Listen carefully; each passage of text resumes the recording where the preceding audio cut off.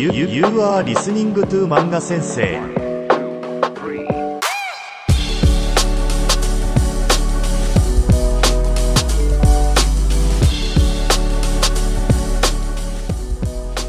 Yo, 皆さん, it's Manga Sensei. What's going on? Today, we're going to be talking about a new particle, which is the particle no. No. Okay? No, the particle no. This is a very actually simple particle if you kind of let it be. We've talked about a lot of particles right now. In fact, we've talked about most particles now. In fact, we're very far down, and today is day 20 of the Manga Sensei 30-day challenge. You have 10 days left and a couple of very simple ideas before we actually get to finish up this 30 days. Day 20, no, is the connection particle, okay? The connection particle.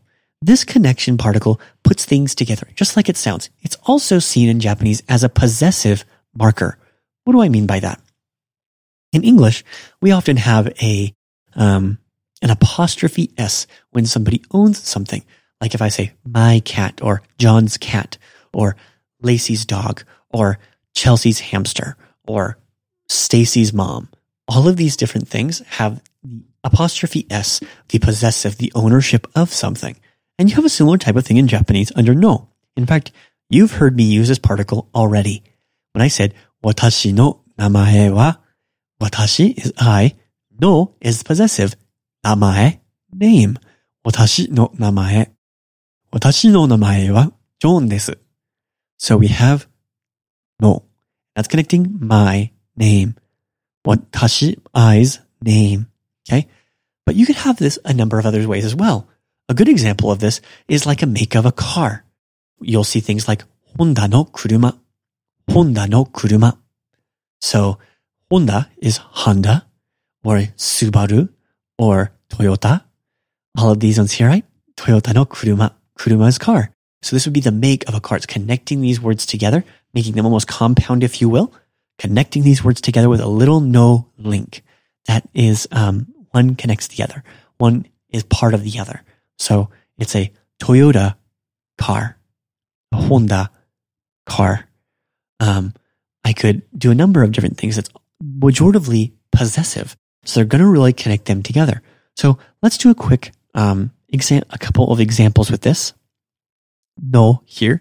Also, again, if you have any questions, feel free to come to my website. I'm going to say something like Sensei's book, okay, or Sensei's chair. How would you say that? That's a lot of apostrophes. So it's you could do like my sensei's chair be what? Sensei no, John Sensei no isu desu. Sensei's chair. Or what if it's my sensei's chair? Watashi no sensei no hon. Or isu in this case. I'm thinking book. I have my book in front of me on the chair. Okay, so then let's go through that one more time. What if I want to say my sister's sensei's chair? Okay. Watashi no imoto no sensei no isu. De, location of action, right? Hon ga arimasu. There is a book on my little sister's teacher's chair. Okay. So we can stack these no, one right on top of the other. Okay. So we have A is the possessor of B, right? We can use it for like the make of a car.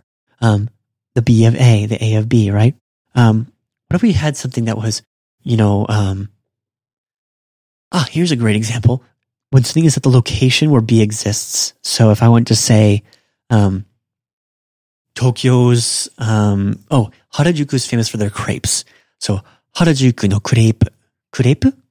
Crepe, yeah, crepe. I think it's crepe. Harajuku no crepe. See, I don't know some things once in a while. So, the crepes of Harajuku. It's that of there that's connecting all of these ideas together. So, you can use this connection particle very, very easily, but you have to make sure of a couple of things. One, you're connecting nouns together.